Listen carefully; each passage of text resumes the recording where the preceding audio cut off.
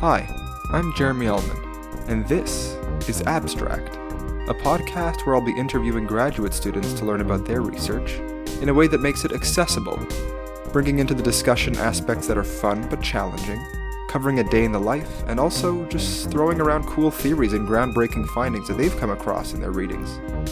My goal here is to tap into the wealth of information swirling around graduate students' minds, culminating from months to even years of research and reading. We're going to harness that knowledge together, one episode at a time.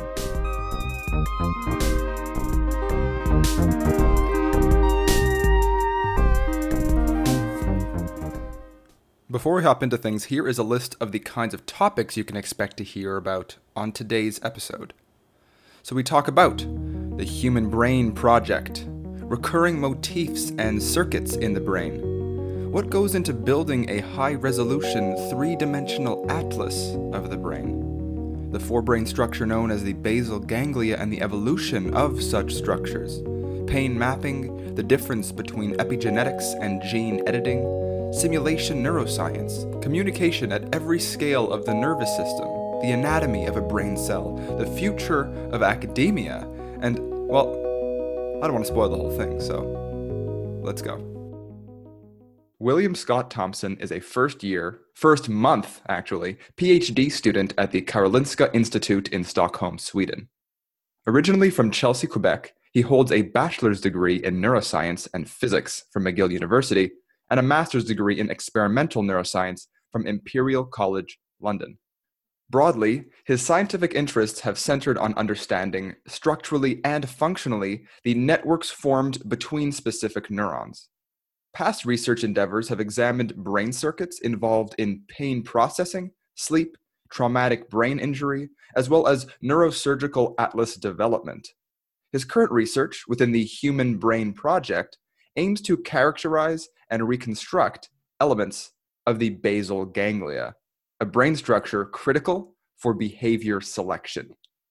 This is a jam-packed introduction we're going to dive into right away. So without further ado, here's William Scott Thompson. Will, how's it going? Good, man. How are you? I'm doing well. That is a great introduction. Written by yours truly. Not yours truly. That is me. Written by you. So basically, the way things have gone on this podcast thus far is we break down this introduction, make sure all the terms that come up do make sense. Sure. So it kind of acts as a bit of a backwards reference. So Brilliant. You're the first guest that I guess I've had who has seemingly taken a very broad approach to studying the brain.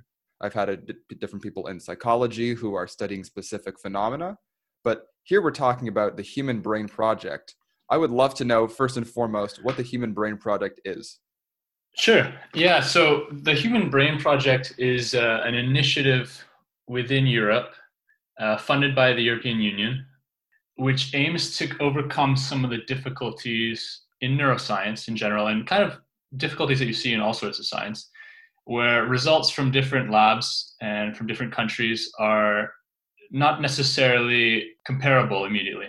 So there are issues with how the experiments were undertaken, how the data was reported, and how the data is made available. So the idea with the Human Brain Project is, can we sort of standardize the experimental process so that we can coordinate better between research groups and have this sort of more accessible, especially a more accessible infrastructure for conducting science.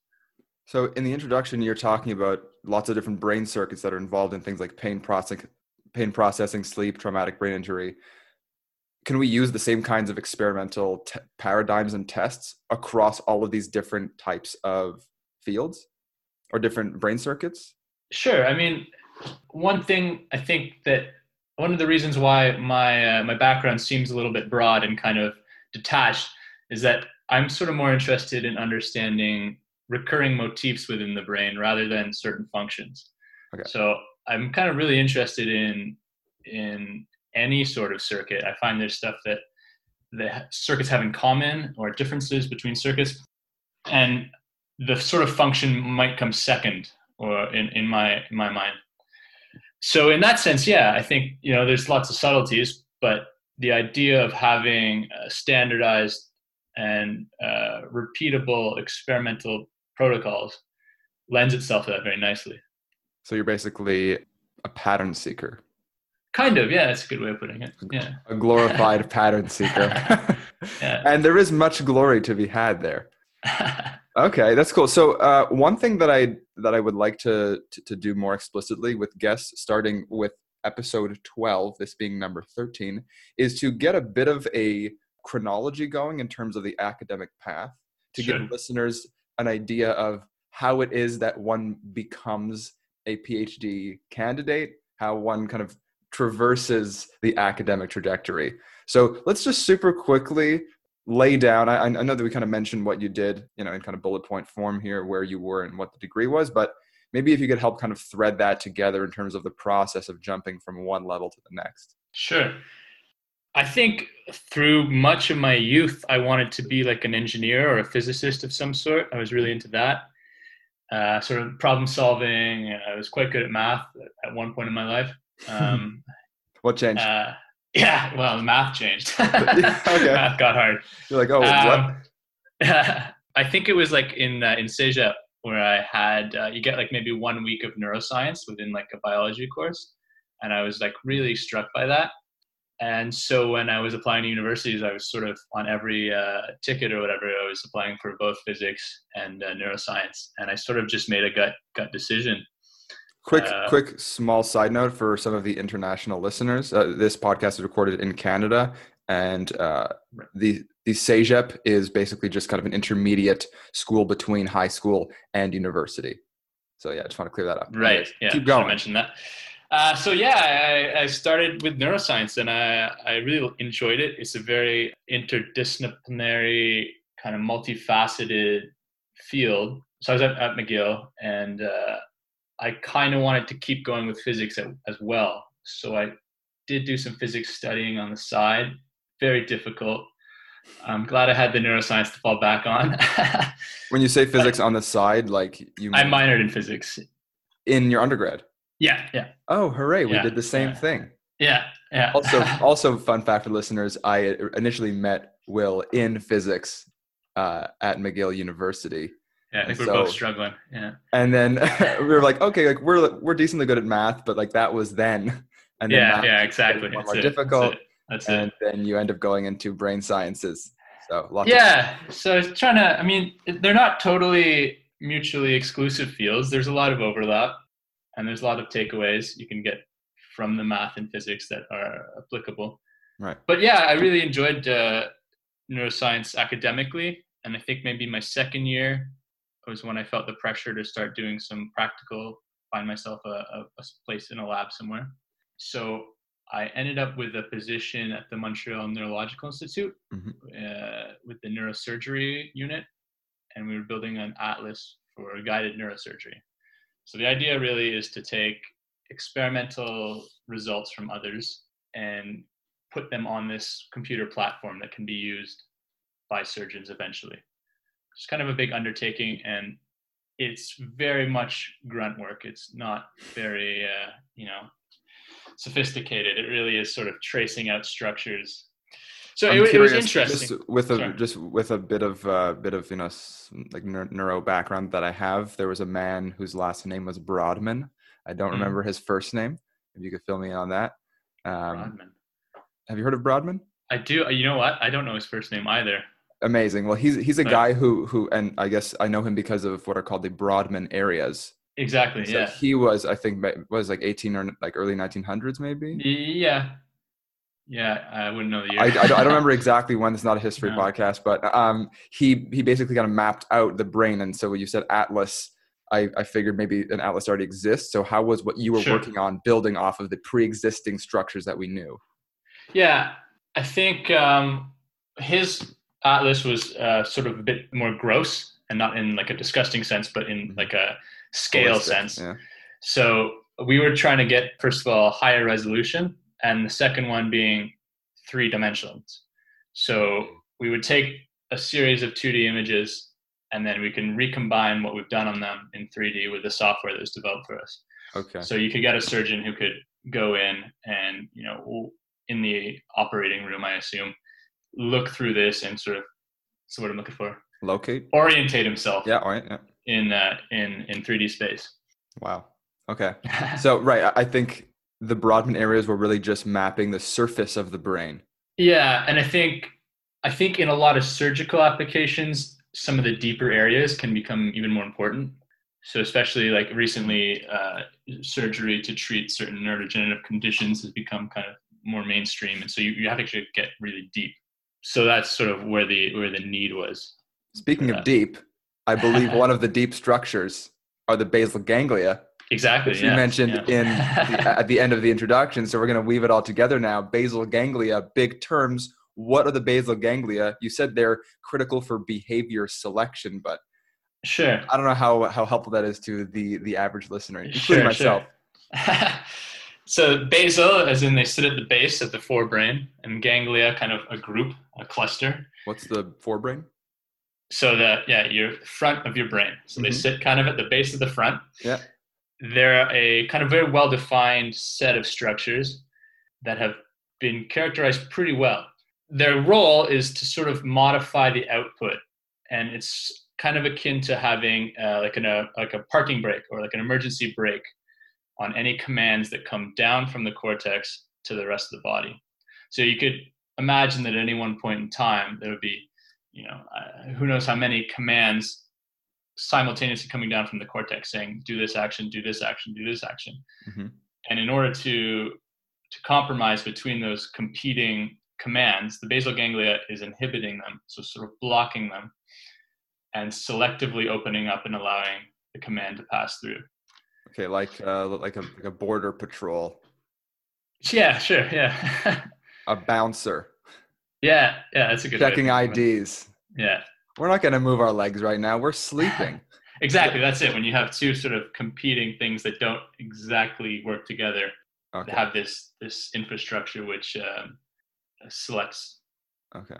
That makes sense, and at least in terms of the location, because I know the front of the brain to be in charge of kind of executive control of Mm. functioning. And so the basal ganglia then are they kind of like the counterpart of the highly evolved what's called the, I guess, prefrontal cortex? So actually, I guess quick question: are the basal ganglia part of the cortex, or is this something else? Yeah, so they're often kind of called like deep cortical structures. Okay. But I mean, it's funny you say like evolution. You bring that up. Some of the recent results from the lab I work with now have like identified that similar structures and very similar structures exist in as far back as the lamprey eel, which diverged from the mammalian pathway about 500 million years ago. So these structures are very old and well conserved across species, We which see makes basal their ganglia. role. Sorry, we see basal ganglia in the lamprey. Exactly, yeah. Okay. And through all sorts of rodents, primates, the structure is very similar. So the function seems to be something that's very important and has been preserved through evolution. On the surface, I guess, because you were saying one could imagine there are lots of actions that might want to be inhibited at certain points. Could you give us like a nice juicy example of when the basal ganglia would be hyperactive or like really involved? So the output from the basal ganglia is always hyperactive. That's by definition, it is always blocking. Okay. And then it integrates commands, similar commands or extra commands, I guess, from the cortex that say, okay, we need to prioritize this action. It also incorporates dopamine, which I know you've had someone speak on previously. So dopamine sort of has these differential effects on different cell types within the basal ganglia, which can incorporate things like goal direction and things like habitual behaviors. And they all sort of are processed through this basal ganglia infrastructure. And the end goal of, or the end result of that is the basal ganglia are actually inhibited, their output's inhibited. So they stop firing for a bit. So there's this little kind of like moment of silence, which allows the commands to pass through. That makes sense. I'm really looking to just grab onto like a real life thing. So goal directed behavior, like let's just pick a super simple Sure. Yeah. in my daily life. When can I, like, if I'm making a sandwich, is there a moment in the sandwich making process where I can go, oh, my basal ganglia are right now inhibiting something? Sure. I mean, like you could have something else on your mind that maybe you want to do. You want to go sit down. But you got to finish the sandwich. So then Okay. there's some command from your brain that says, no, wait, you have to open the fridge first. the basal ganglia are saying, yeah, that's a good idea. That serves our goal of making this sandwich. So we're going to allow the arm to make that movement, open the fridge. I see. So this almost, I don't really want to get into a huge debate about this, but this is very like free will debatey, like if the basal ganglia are controlling what things that we think we want to do can actually then come into play, then well, I think the important thing is they're not acting in isolation. They're integrating multiple commands. So the cortex will be, so say the motor cortex is the area that might be initiating these commands. I'm not much of an expert there, but then there'll be separate commands coming from other parts of the brain, the cortex, that also reach the basal ganglia at the same time. And that would be more where the sort of actual, free will idea comes in, of who's initiating these commands. Does that make sense? Right. But if the bottleneck is through the basal ganglia, then it almost doesn't necessarily matter. Like, do things, okay, so before a command gets the basal ganglia, are we consciously aware of it? I have no idea. Okay, perfect. It's a good question though. Cool. Yeah. Okay, yeah. We'll just halt that debate right in its tracks.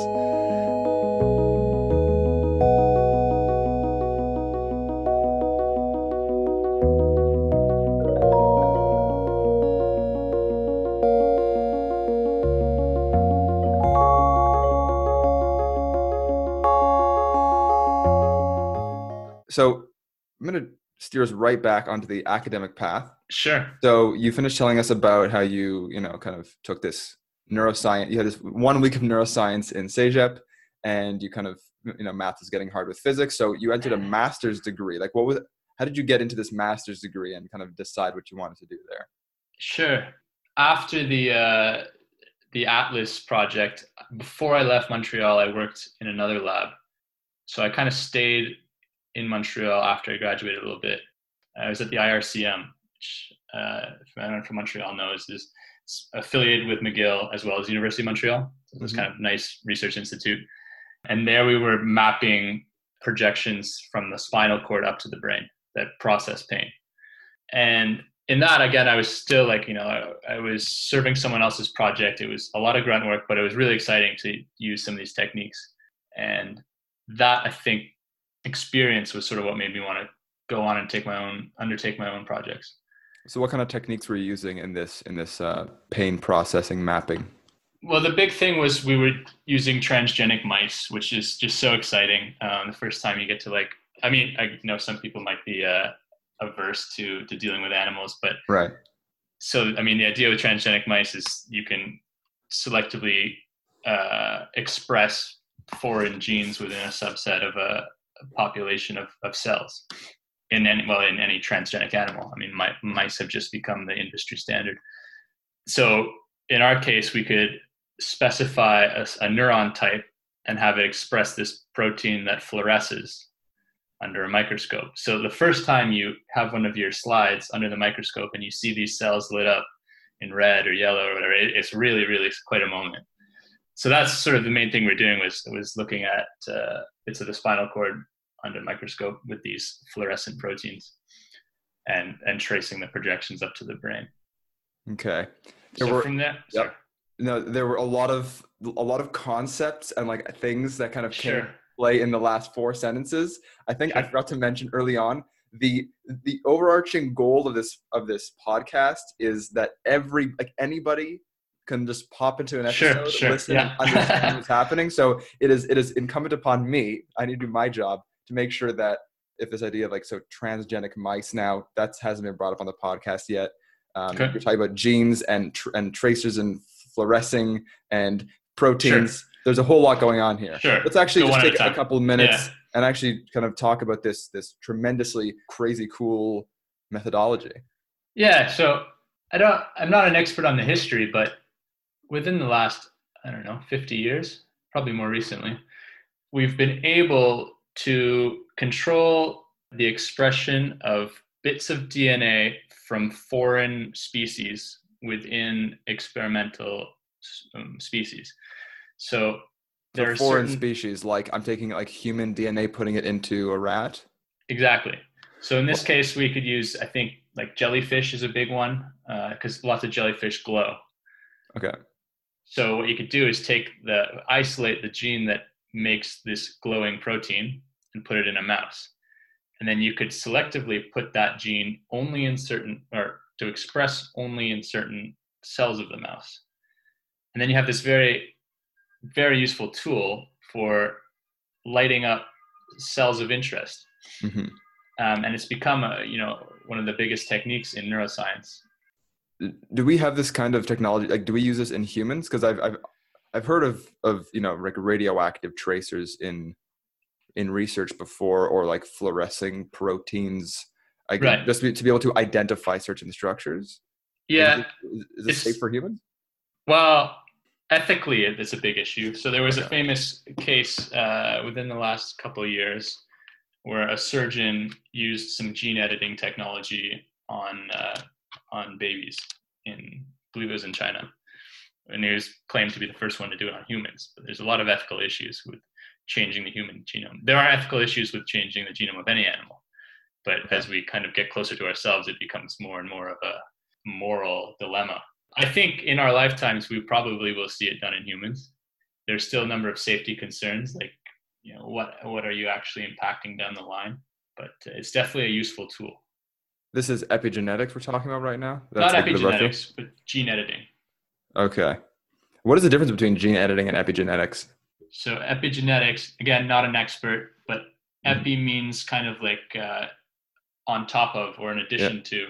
Okay. So the epigenetics are, if you think of your genes, your DNA as like the information on a CD, and the epigenetics can be certain scratches or the absence of scratches.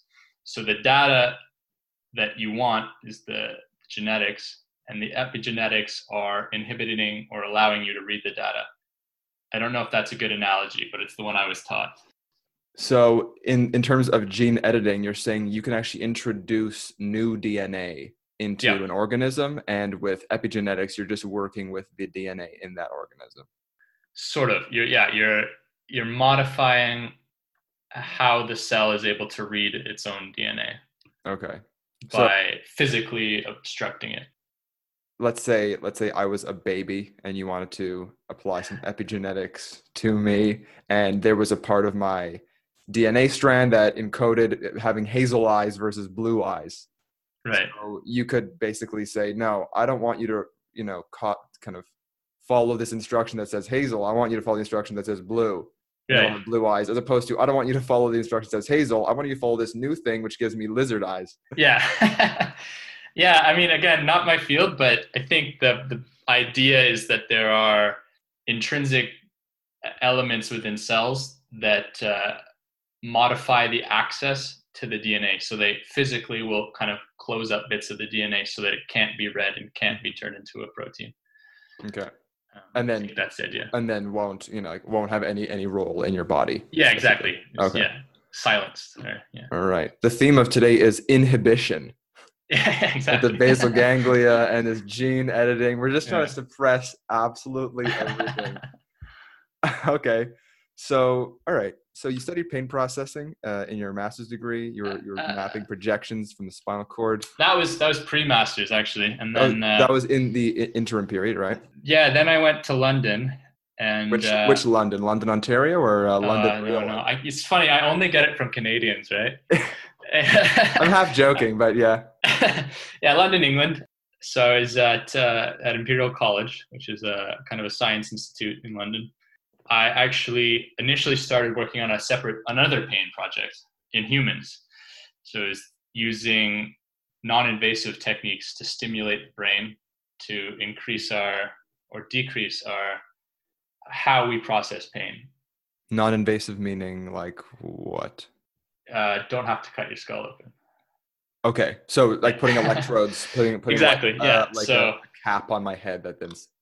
Exactly. So that sort of technology has been around for a long time, and the issue with its first rollout was you can only really get what's the word I'm looking for here? Surface? The surface. Yeah, exactly. The most superior layers of the brain. So parts of the brain that lie deeper are inaccessible unless you go in and implant electrodes. So I was able to work with a very, very brilliant guy who had pioneered the use of existing technology in this new protocol where, if you can imagine, you're sending electromagnetic waves through your skull. If you can send multiple and coordinate them in such a way that they interfere with each other, right? So, I mean, we've done some physics. There's wave interference, and then you can selectively tune this to have a little region where the wave interference is not happening, and you have a locus of activity. So with this, you can direct using the exact same technology, you can direct your stimulation deep into the brain without stimulating the overlaying cortex. By using kind of two sources of this. Exactly. Yeah. In theory, you could use, however many you could fit on the skull and get like really, really complex patterns of activity. But so for my study, we used two. And so there's a region in the forebrain again called the anterior cingulate cortex. Cingulate, I think, has something to do with, it looks kind of like a U. I think it's like a Latin word for that. I think cingulate means like ring. There you go. Yeah. Okay. Yeah. Kind of curls around the brain. Yeah. And there are some like really old, like early 20th century or maybe mid 20th century studies with patients who had surgery and had electrodes implanted. And I mean, I think a lot of neurosurgeons are opportunists. And so when they have the chance to go into the skull, they like to kind of play around because they don't get it very often. So there are a lot of very interesting insights into neuroscience that came about that way. And there were some really interesting findings that some surgeons were able to implant electrodes and stimulate the anterior cingulate cortex, and in doing so, reduce patients' hypersensitivity to pain. So our kind of idea was, hey, we have this new technology where we can stimulate that same region without the complicated and dangerous surgery, and let's see if we can use that to not reduce pain processing, but to lower the hypersensitivity to pain. So you're basically trying to replicate this initial crazy surgery with something totally non-invasive. Exactly. Yeah.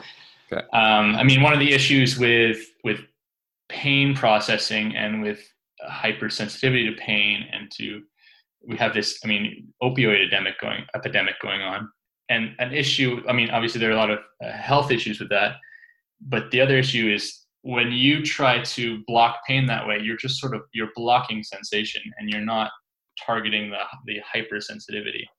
So one of the leading hypotheses is that the anterior cingulate cortex actually sends projections down to the spinal cord, which sort of act like a gain control, like a volume knob on the incoming ascending pain processes. So the idea is, hey, if we turn the volume down, you still will get, the painful signal for something that is really painful, but your baseline won't be so elevated. Okay. So it was a very interesting study. It was the first time I'd done anything with humans. So pain then is kind of this like bidirectional. It very much seems all to be things like work, but like pain, you kind of stub your toe, message goes from toe to brain. Yeah. And then the anterior cingulate cortex, you're saying you can manipulate it so that you can kind of turn the volume down on that pain. Yeah. So I think it's not so great to think of it in terms of like acute pain. Like stubbing your toe is very sharp, quick. It's more sort of for lasting pain. Okay, like chronic. So if you think of like a sunburn, maybe it's a better example because the pain's sort of always there. And the idea is you can sort of alter how much of that information is coming up, or the amplitude of that information with this sort of volume control. Right. Well, hold on a second. So if I'm sitting in the surgeon's, room, and he's pointing these two, or maybe you, because you were doing this, maybe, Will is kind of pointing these two magnetic stimulation devices to my brain, and the sunburn that I have now feels less intense. That's all fine and good, but what are the lasting effects of a procedure where you have somebody sit in a chair and you blast their anterior cingulate cortex with these magnetic stimulation? Right. That's actually like a really amazing question, because if you were to take any of these findings clinically and try and roll them out as therapeutic protocols, that's something you got to answer. So, we had some favorable results, and it could be something that should be investigated further. but there are all sorts of questions like, how do we dose this? Like, if people have this hypersensitivity to pain and they want to come in and get treated, how long do we treat them? How often do we treat them? How long do the effects last? Mm-hmm. So yeah, it really is. That's very much still not well understood. So you weren't working on like more longitudinal work. You were saying, I want to bring somebody in and I want to just see if right now I can reduce the volume of this pain. Exactly. Yeah. It was very acute. Yeah. Okay. But acute in terms of working with chronic pain. Yeah. Okay. Whereas the opioid epidemic is a real problem because you can take a pill that essentially just always turns. Well, actually, you were saying it doesn't even turn the volume down; it just kind of like stops. It's more everything. Broad and just blocking. Yeah. Numbing everything. Yeah. Okay. Yeah. Yeah, I mean, it sounds potentially promising if it's the kind of thing where once every 3 months you can go in to exactly get your brain stimulated, and then it has these lasting effects. Yeah. Great. Do you know of any research right now, or any labs, researchers who are actually working on these longitudinal studies? No, we were the first ones to use this with pain. I'll shout out Professor Paul Strutton at Imperial College. Mm-hmm. So he's a pain expert, and Professor Nir Grossman is the guy who pioneered this technology. And so the technology itself is being used in a bunch of different capacities for investigating different aspects of the brain. So you could say maybe we stimulate another region and it has some other behavioral effect. So a lot of that research is going on. And I think it'll be a little bit before we get anywhere therapeutic with it. Okay. There's a lot to be done. Is this something that you'll be working on moving forward? No. Relegated just to your Masters of Science. Yeah.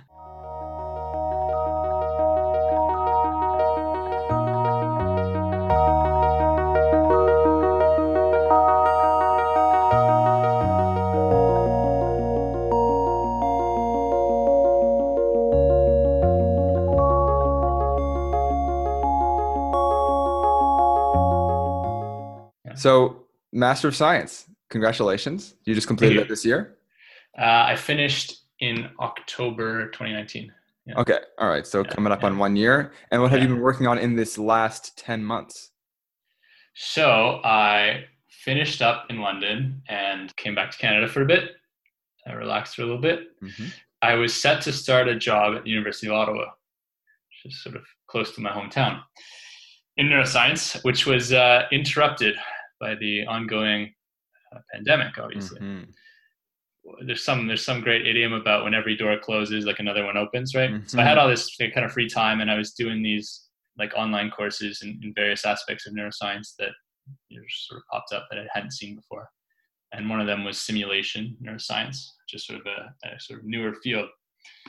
And so I was doing this course, and I was sort of like at the same time exploring other options. So what's out there right now? I knew I wanted to go back to England, but there are difficult rules for foreigners coming in to do studies and to be funded. Mm-hmm. So I was going to have to bring funding from Canada with me. So I was sort of just waiting, and I came across this posting for recruiting a PhD student in Stockholm. And the school had been on my radar for a long time, and they were proposing a mixture of experiments, which is sort of my background. I'm an experimentalist, with simulation as a kind of another technique they use. What's that technique like, simulation? So the idea, and it kind of comes back to the idea of the Human Brain Project, if you can standardize data and standardize and have good metadata where you can see how experiments are carried out, you can gather all these characteristics of a cell, of a network of cells, of different biophysical properties, and you can basically write them out mathematically on a computer, and then you're able to build this simulation of a part of the brain.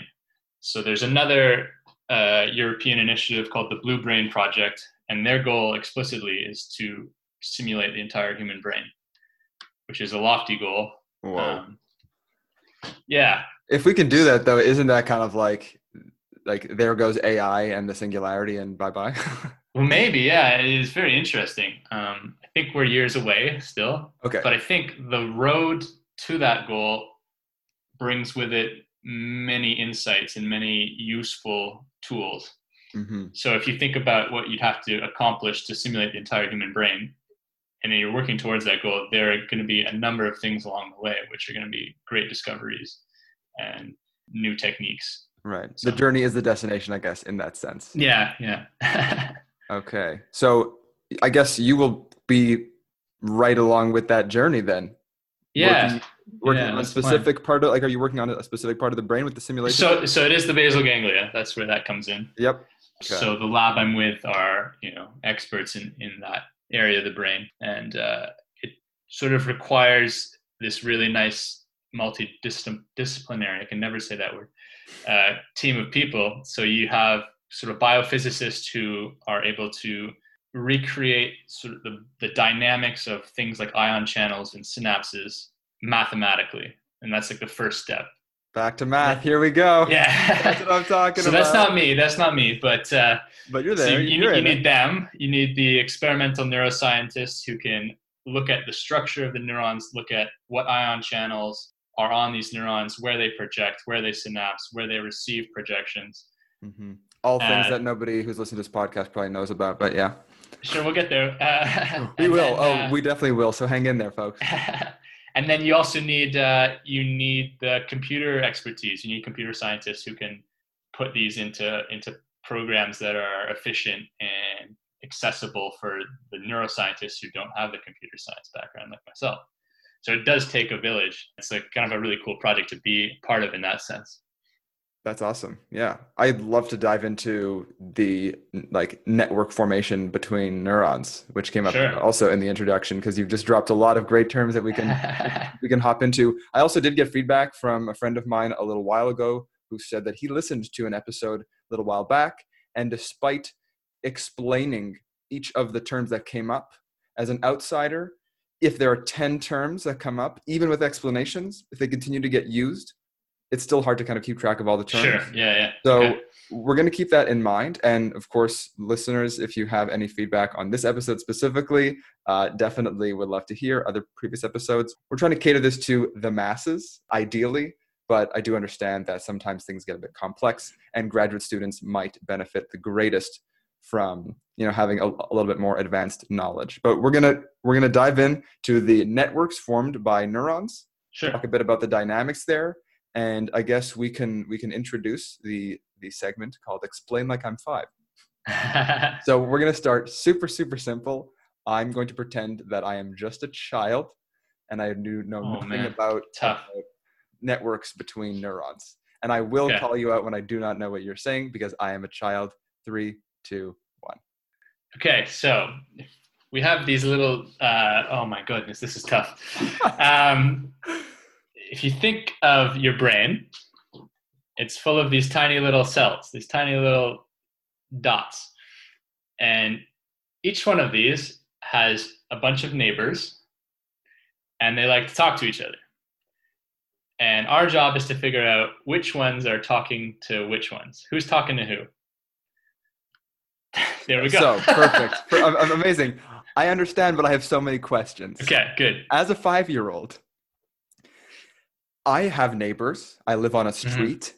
Yeah. I have neighbors on the left, on the right, in front, diagonal. I can even walk to my neighbors a block away, but I can't really, where do people stop becoming neighbors? Right. It's a great question. Yeah. Maybe the demarcation is ill-defined. Yeah. I mean, it's interesting. And that's part of our job too, is to figure out how far away do these cells in the brain still talk to each other. How many neighbors do these little cells have? So it would depend on which one you're looking at, in which area of the brain. Is a great range, but we're talking like thousands of neighbors. Yeah. So presumably when one cell is talking to another cell, or at least they can kind of cover more distance more quickly than I can just walking through my own neighborhood. Yeah. So imagine they have sort of, rather than walking, they all have telephone lines within their house that go directly to their neighbors. Okay. Yeah. So I know that on my telephone, I can have group calls where I can talk to Sally and John at the same time in different houses. how big can the group calls get in the cells? That's another great question, and it's very interesting to see which cells project to multiple or talk to multiple neighbors at once. It's not exactly clear how many at once could You be gave me a on the range same before. call. You gave me a range before in terms of the number of neighbors. Could you give me a range for the number of simultaneous discussions I can be having with those neighbors? Probably be less than 1,000, but I'm making that Okay. up out of thin air. Yeah. Okay, cool. Good to know who I'm dealing with right now. Honesty is the best policy. Yeah, agreed. Okay. For the sake of, I guess, not having this lovely analogy of neighbors break down, I'd like to know where it does break down. How of course, I can have telephone lines. I can talk to different people at the same time in my neighborhood. There are people in different neighborhoods that also talk, and there will be, I don't know, there'll be communications between those. What is different about the communications that happen between the cells in the brain versus the communication that happens between people in the real world? Right. Well, I mean, the most obvious difficulty, or where this analogy would break down, is that we don't understand the language they're speaking. They're not speaking English to each other. They speak in this sort of binary code, and some parts of it might be not even binary. They might be sort of all these other things going on. So the idea, like, when I say binary code, I mean if a cell sends like a signal, it's received as either a signal or no signal. Mm-hmm. So it's a 1 or a 0.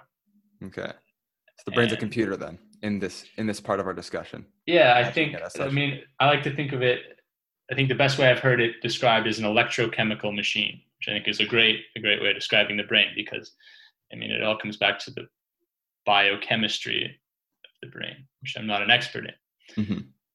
But the brain uses this biochemistry to create these electrical signals, which it then uses as a way of information transfer. Okay, so let's actually dive into a couple of the terms slowly. We're just going to kind of construct. We have a framework now. Communication is key. Yeah. We got neighbors. We got thousands of connections between these different neighbors. We have this kind of binary biochemical system we're looking at, which is the brain. Now, you brought up the term synapse and the term ion channel. Sure. I personally know these are intimately related. How do I know this? For you and for the listeners, I am currently working on a 12-track rap album that will be a supplementary material for an undergraduate behavioral neuroscience course at McGill University. And I'm reading through all of the lectures and turning all the material into rap songs. Oh, awesome. So I'll get into that a bit later. But one of the things I was just looking at in chapter 2 was the junction of one cell with another. Right. And this junction is what I believe we call the synapse. So take it away. What kind of magic do we get here? We're talking about not just the telephone here. We're talking about what's happening between the telephones. So I think you have to kind of step back even further. And if you think of a cell, if you think of a neuron or any cell in any biological organism, what defines a cell is this membrane, or this sort of wall that separates its insides from its outsides. Mm-hmm. So with the neuron, that becomes especially important, because the kind of defining property of a neuron state at any point in time is the difference in the ions within the neuron and in its environment. So ions, charged particles. Mm-hmm. Again, my biochemistry is a little bit weak, but that's okay. I'm 5. Mine's even weaker. I'm a little rusty on my biochem. I wasn't paying attention it's tough, yeah. Yeah, so the neuron and many other cells in the body maintain a difference between what's inside them and what's outside of them. They like to have sort of something different inside than the environment they find themselves in. Mm-hmm. And ion channels are the links between the outside world and the inside of the cell. Okay. So the little gaps that allow things in or out. Yeah. And they are controlled in a variety of ways. And one way that's important for the neuron is there are ion channels that are sensitive to voltage. So if you had this neuron that is influenced by something. We don't have to say what it is yet, but for some reason the voltage goes up. These channels open, the voltage goes up even further, it spikes, and then suddenly all these other ion channels, which are also sensitive to voltage, can change, and they can do other things for the neuron. It's a big cascade of ions. Exactly. So that's what's happening. This is like the smallest level of communication, right? Because you were saying I have neighbors, but now right? Like so the neighbors are the cells, but now my body is also, it's like, oh well, I might only call Sally right after lunch because then enough food entered my body for me to have the energy to call Sally. Exactly. Yeah. So this is there you go. It comes back to the sandwich. It's a good thing that my basal ganglion is going down. Else I never would have been able to tell Sally how much that I appreciated her baked goods. So I mean, it really is. It comes down to like the biophysics and the chemistry. And I mean, there's a great quote from I think it's like Voltaire or something, that all there is physics, and like everything else is just stamp collecting, which I think is like the greatest way to look at anything. If you break anything down enough, you get back to some physical property. So you get back to these positively or negatively charged ions, and that underlies all the rest of it. Okay, so we've kind of zoomed in about as far as we can go then. These ions, like, is this like, can I find these on the periodic table? Yeah, exactly. Potassium, sodium are the big ones. Calcium, chloride. Calcium, that's in milk. When I drink milk, does that make a lot of spikes in my brain? Yeah, I don't know if how bioavailable calcium in milk is. I don't really. But like, you're not at any. I can't drink milk and it goes to my brain, right? Like, isn't there something that kind of inhibits that? Yeah, you're not at risk for being deficient in any of these to the extent that your neurons would be starving.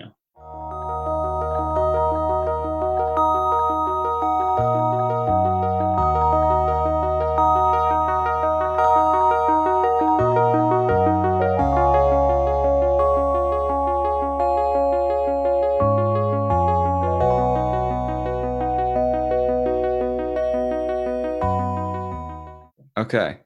All right. So we have communication at lots of different levels. We've spoken about communication between the body and the brain via the spinal cord. We've spoken about communication between cells in the body and specifically in the brain. And then we spoke about communication between the inside and the outside of an individual cell. Yeah. Have we covered all the levels of communication? Well, I mean, you can think of like all sorts of communication at different scales. And one of the nice ideas about simulation neuroscience is that if you have the complete picture, you're able to access many scales simultaneously. So if you're running an experiment, you might have an experiment in a mouse where you zoom in on a little bit of the brain and you study it in depth. Mm-hmm. Or you might have an experiment in a human subject where you have like fMRI, or so if you have a functional imaging protocol where you're kind of looking at a larger scale of what's going on in the brain, what parts of the brain are active. So the nice thing about simulation neuroscience is you could conceptually do all that at once. You could run one thing and then pick it apart, because the experiment will be there on the computer and you don't have to struggle to capture these scales.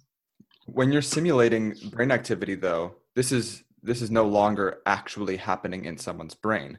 No. The simulation is purely a simulation. Yeah.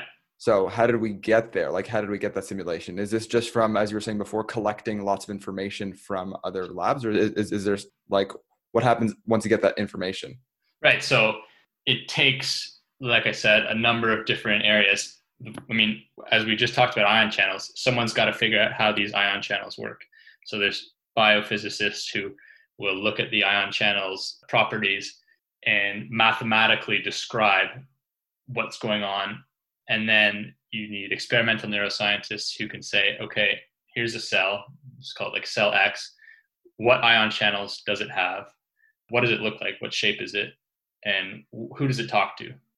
And so what you can do is use these computer software packages to run the biophysics within this cell, model the evolution of the cell according to its voltage, right? So what the computer is doing, what the simulation aspect of it is running these equations over and over and over and over again. So you kind of take these small time steps, and you're basically solving like differential equations. I think some of them, like they solve some of the more sophisticated models that we have, are like solving something like 500 million differential equations every 25 milliseconds. What? So it takes some insane computer power. 500 million every 25 milliseconds. So 40 times a second, 500 million different equations are being solved. Yeah. So that comes into the computer science aspect of how can we make this efficient. And you actually need the hardware that can sustain that. So now I see why. Here we have a supercomputer. So it's not running on my MacBook. Right. This is now kind of confirming that earlier point you said, or at least lending to its validity when you said we're probably quite a few years away from being able to map the entire human brain if this is the kind of computing power that we need. Yeah, exactly. Is it just that? Is the limitation just computing power, or is there something else that we need? Like, do we have all the technology right now to be able to map the human brain? Yeah, in theory. We need time and manpower. It takes a long time to gather these properties about cells. It's not the most pressing goal for some people, which is fair. So it does take that sort of desire to want to do it. There are now hundreds of labs around the world, focused in Europe, but a lot in the US as well. Toronto has become a big hub for it as well, who are working on this problem. Not that it's a problem, working on this project. So I think, it's a matter of time and computing power. Okay. Well, sounds like there's some interesting prospects ahead. You definitely have your career path carved out for you. Yeah, I hope so. To kind of begin to close off this academic path that we have been kind of walking down, where do you see yourself after your PhD? Yeah, tough question. What would you like to do? You've been on the academic path for quite a while. Presumably, you've started to think about what you want to be the eventual outcome of all of this. Yeah, I enjoy research, and I enjoy the day-to-day of it. I like the idea of coming in every morning with sort of a problem to be solved. I enjoy the collaboration. I enjoy the learning side of things. I think there are a number of issues in academia, and there certainly are a number of issues in the way we work as a society, the way we go to work. So I don't want to get too doomsday-ish, but I'm trying to stay flexible is what I'm saying. I think we are in for some big societal changes in the next few years. That's a sweeping statement. What do you mean by that? Yeah, I think just observing how automation has changed the nature of work, I think there are going to be some big, big changes in terms of, what we all do in the morning. So, I've been working in labs for maybe 5 years, and I've had a number of people more senior than me leave academia because they don't see a future in it, because there are a lot of difficulties. There's a lot of competition. So yeah, I not to end on a negative note, but I'm trying to stay flexible and stay kind of, one day at a time. And okay. Yeah. Well, we're not done just yet. Okay. We're almost done. So, okay. So you're keeping your options open. Exactly. Yeah. I think that's key. That's fair. I guess further down your PhD, you will maybe come to some conclusion about whether it is worthwhile for you to continue to map the brain, or whether maybe some alternative path might be better for you. Right. But you've clearly developed a lot of experience, and I guess I would say this about most PhD students. Hopefully, by the time you get there, you've become an expert learner. Yeah. Not an expert, but an expert learner. I think that's a great way of putting it. Yeah. So on the topic of describing people, we come to our final question, which I've asked to all of my guests so far. So this is a segment that I would like to call, how would you describe yourself as a person and as an academic? And you can use 1 to 3 words for each of those descriptions. And are they the same description, or are they different? Okay, I'm gonna say that the same. And I think think it's important to make those things the same. You want to be consistent.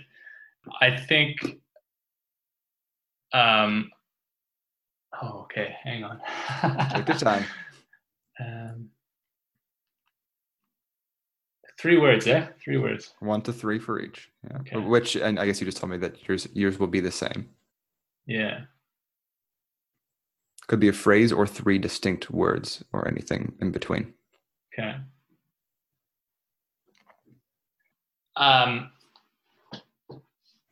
Okay, I'm gonna just say like listener or listen. So, I mean, I don't want to explain it too much, but I think it's the most important part of what has made me somewhat successful in this field is to step back and listen and not try to pretend or assume that I have all the information, all the insight already. And I think that can be very helpful in the personal life as well. Listen, yeah. Open bracket, ER, close bracket. Yeah, there you That's go. how I've written it down. Perfect. Okay. You're the first person to actually specifically say that it is a good thing for the personal and academic descriptions to be the same.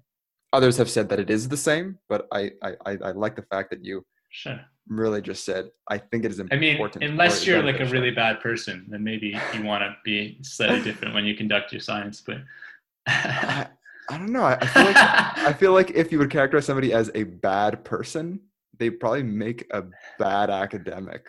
Yeah. bad anything else. You can try and convince yourself that you keep those worlds separate, but they, without a doubt, bleed into each other. Mm-hmm. So I think there's no point, convincing yourself one way or the other. Awesome. I think there's actually really just one tiny last thing that I just want you to vocalize for myself and for the listeners. When you're not doing research, which is the thing you said that you enjoy day to day. Yeah. What are you doing? Free time. Like, what are you doing when you're done with work? You're done solving problems. Well, so far, I mean, I'm new to Stockholm, so I've been exploring a lot. Just getting out. I love to walk. And then, I mean, outside of that, I used to play rugby. I'm sadly retired. Okay. And then playing guitar, playing a little bit of piano. Nice. And, making some music. Yeah. Cool. Yeah. I mean, music's great.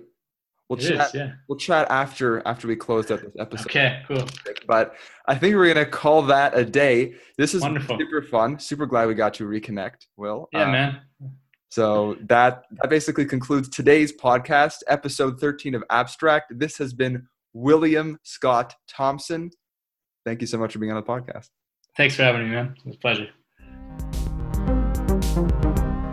Thanks for listening. If you liked what you heard, you can check us out at AbstractCast on Instagram. If you have any feedback, please feel free to leave a comment on the post for the current or any previous episode that you might have listened to. Or if you're a graduate student and you would like to be on the podcast yourself, you can drop us a line at abstractcast@gmail.com. This podcast will be released weekly on Sundays and is also available on Spotify, Apple Podcasts, and pretty much everywhere else you're going to find podcasts. So feel free to check us out around the internet. Until then, take it easy.